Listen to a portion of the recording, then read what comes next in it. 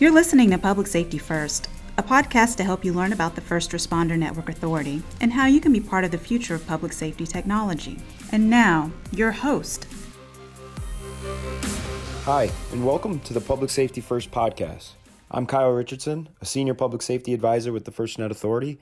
Today I'm joined by Captain David Schnerston with the Grand Rapids Police Department in Michigan. Thanks so much for joining us today, Captain. Could you start by telling us about your background and what you do for Grand Rapids PD? So I came to Grand Rapids. I've been here 22 years. I spent about a year in patrol and then 4 years on our full-time tactical team. I transferred to the detective unit, and 6 months later they promoted me to sergeant. I was ordered in to be the support services sergeant and manage the fleet and supervise cops at youth clubs.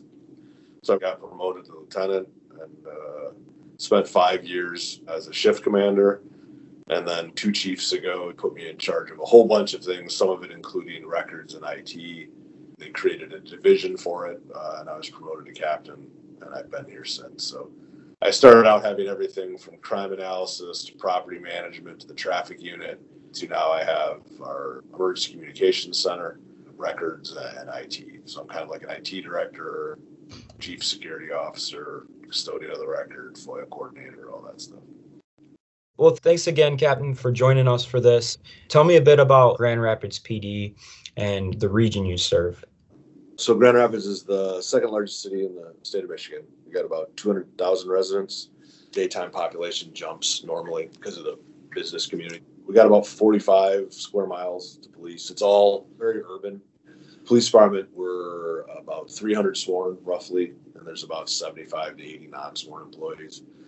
We're a full-service agency. That makes us a little unique in the sense that the only thing we don't have are boats and helicopters or planes. So we do everything else. We have our own dispatch center. So we call, take, and dispatch for the Grand Rapids Police and Fire departments. We maintain the Emergency Operations Center for the city in here. We have the city's data center in our headquarters. And then we have a variety of specialized units. We have a special response team that handles high-risk events. They do anti-crime work. We have a detective unit. We have a vice and drug unit. So pretty much we do everything that we can in-house. Tell me a bit about how your role supports communications for your department. So I'm essentially like an IT director of sorts. We support the end users and the networking for the entire agency, whether it's the dispatch center or the detectives. And so we were tasked with providing wireless connectivity for our vehicles. So my career, where I first started at another agency, they handed me a shotgun, keys to a car, a portable radio that had the same number on it as the car did. And that was all the equipment I had besides a radio in the car.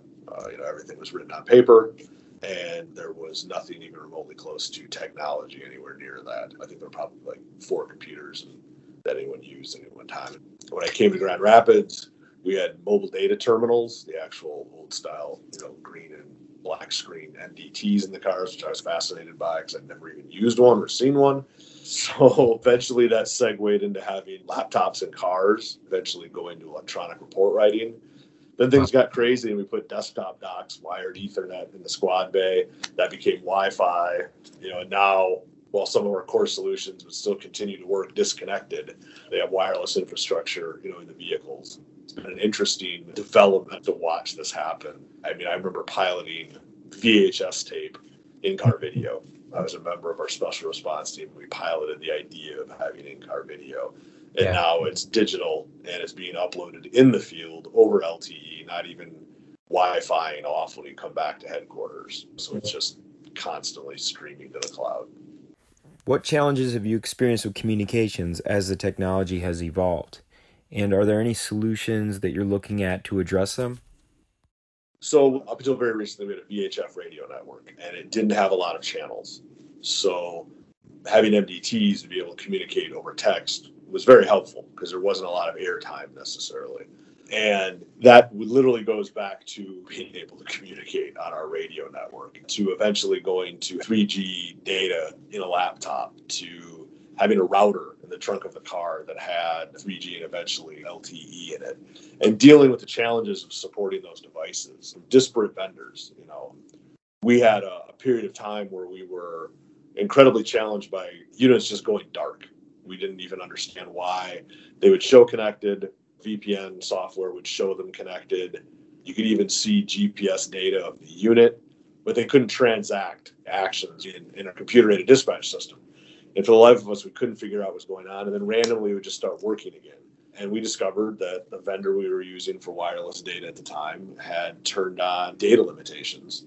And after using X amount of data a month, you were cut off and sent to 3G. And what we didn't know was they had also reduced the back-end bandwidth to their 3G network to only support voice communication. And at that level of bandwidth, our computer-aided dispatch system wouldn't function. So that was always an issue, is having enough available bandwidth and being able to use it just for data purposes.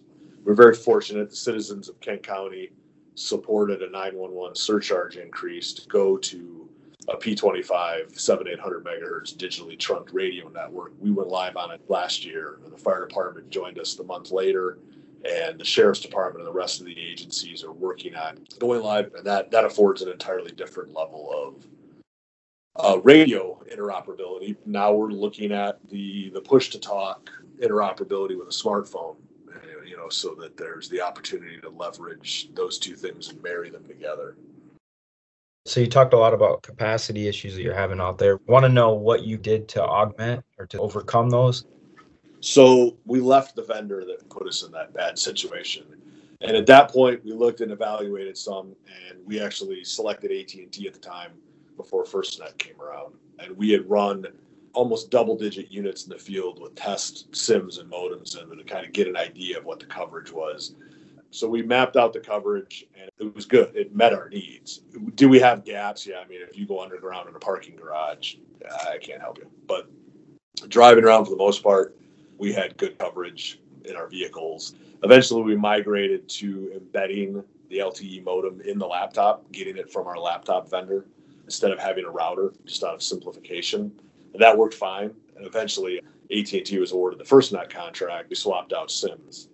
As we made changes to other technology, specifically in-car video, we went to a vendor that uses a router in the vehicle to connect the cameras to the computer. So they wired power to their devices, but the data connection is over Wi-Fi to a router, and then your mobile data computer is over Ethernet to the router. So we've gone back to having LTE service via a router in the trunk of the vehicle. What do you do in those scenarios like the parking garage instance? So we worked with AT&T early on in this because one of our challenges is, as far as voice coverage or smartphone coverage, our building is very old. So this building, they like cement back then when they built things. It's really thick between the floors. So you couldn't make a phone call on AT&T service anywhere other than maybe my office with your phone out toward the window and a few other places. And AT&T recognized that post FirstNet and came in and measured everything. And we wandered around every square inch of this building a couple of times. And they put a DAS system in my underground parking garage. The next floor up is partially underground, and then our lobby level. So now you could actually use AT&T service in our building. And they built more towers. And it provides us what we need for us to do our job on a day-to-day basis. So these days, budget's a big deal. Have you seen any cost savings with FirstNet? And, kind of looking towards the future, how do you see the ability of broadband that you can rely on providing for a level of cost savings, over the various different units and things that you do? Where I see it is there's always the plus one. It's like, well, okay, now I need connectivity on this, or I need connectivity on this. And I'm like, my approach has been, we're going to pay for a data plan one time. I'm not going to pay for two data plans for one person. They can have one. Because there isn't a data cap and it's high speed, so the cost savings is if you have a smartphone that already has that capability, you don't end up paying for multiple data plans. How are officers using data in the field? We provided essentially a mobile office all the way down to every single patrol officer.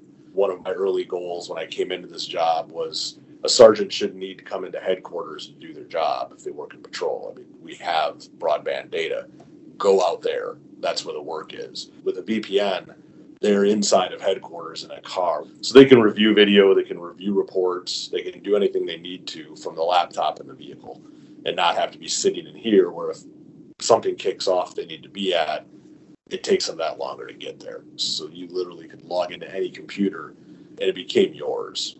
And so having reliable high-speed internet access over wireless is pretty critical to that, because literally we don't store any data on the hard drives of our computers other than temporarily. Any patrol officer can jump in any car, log into it, and it's theirs. So if you're in a car, out of a car, you have an idea of what's going on around you and what, if you're a supervisor, what your people are doing. Having these additional talk groups available, because we've gone to a digital trunked system, our people, they can get on the radio and talk more often than they did in the past. As far as what they're using data in the vehicles for is pretty much whenever possible.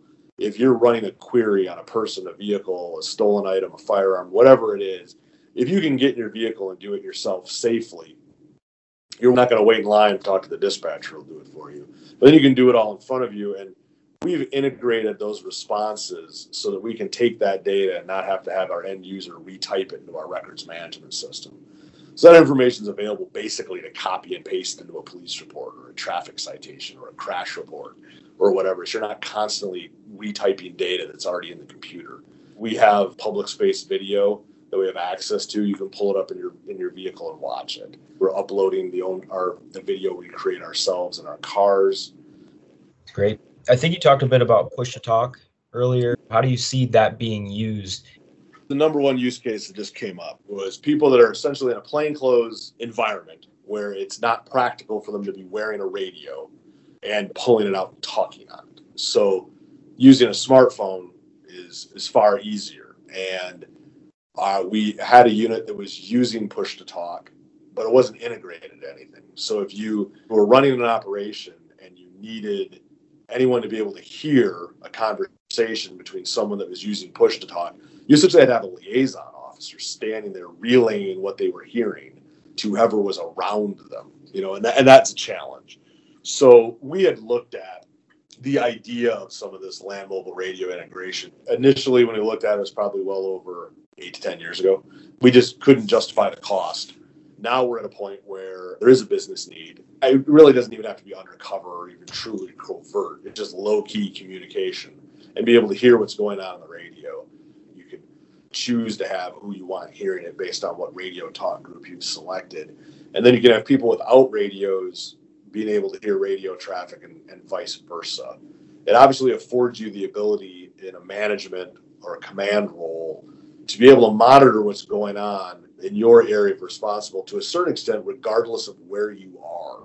You're no longer dependent upon being in range of your radio network. If you've got an internet connection, you can hear that traffic and have some situational awareness beyond what someone's calling you and relaying to you.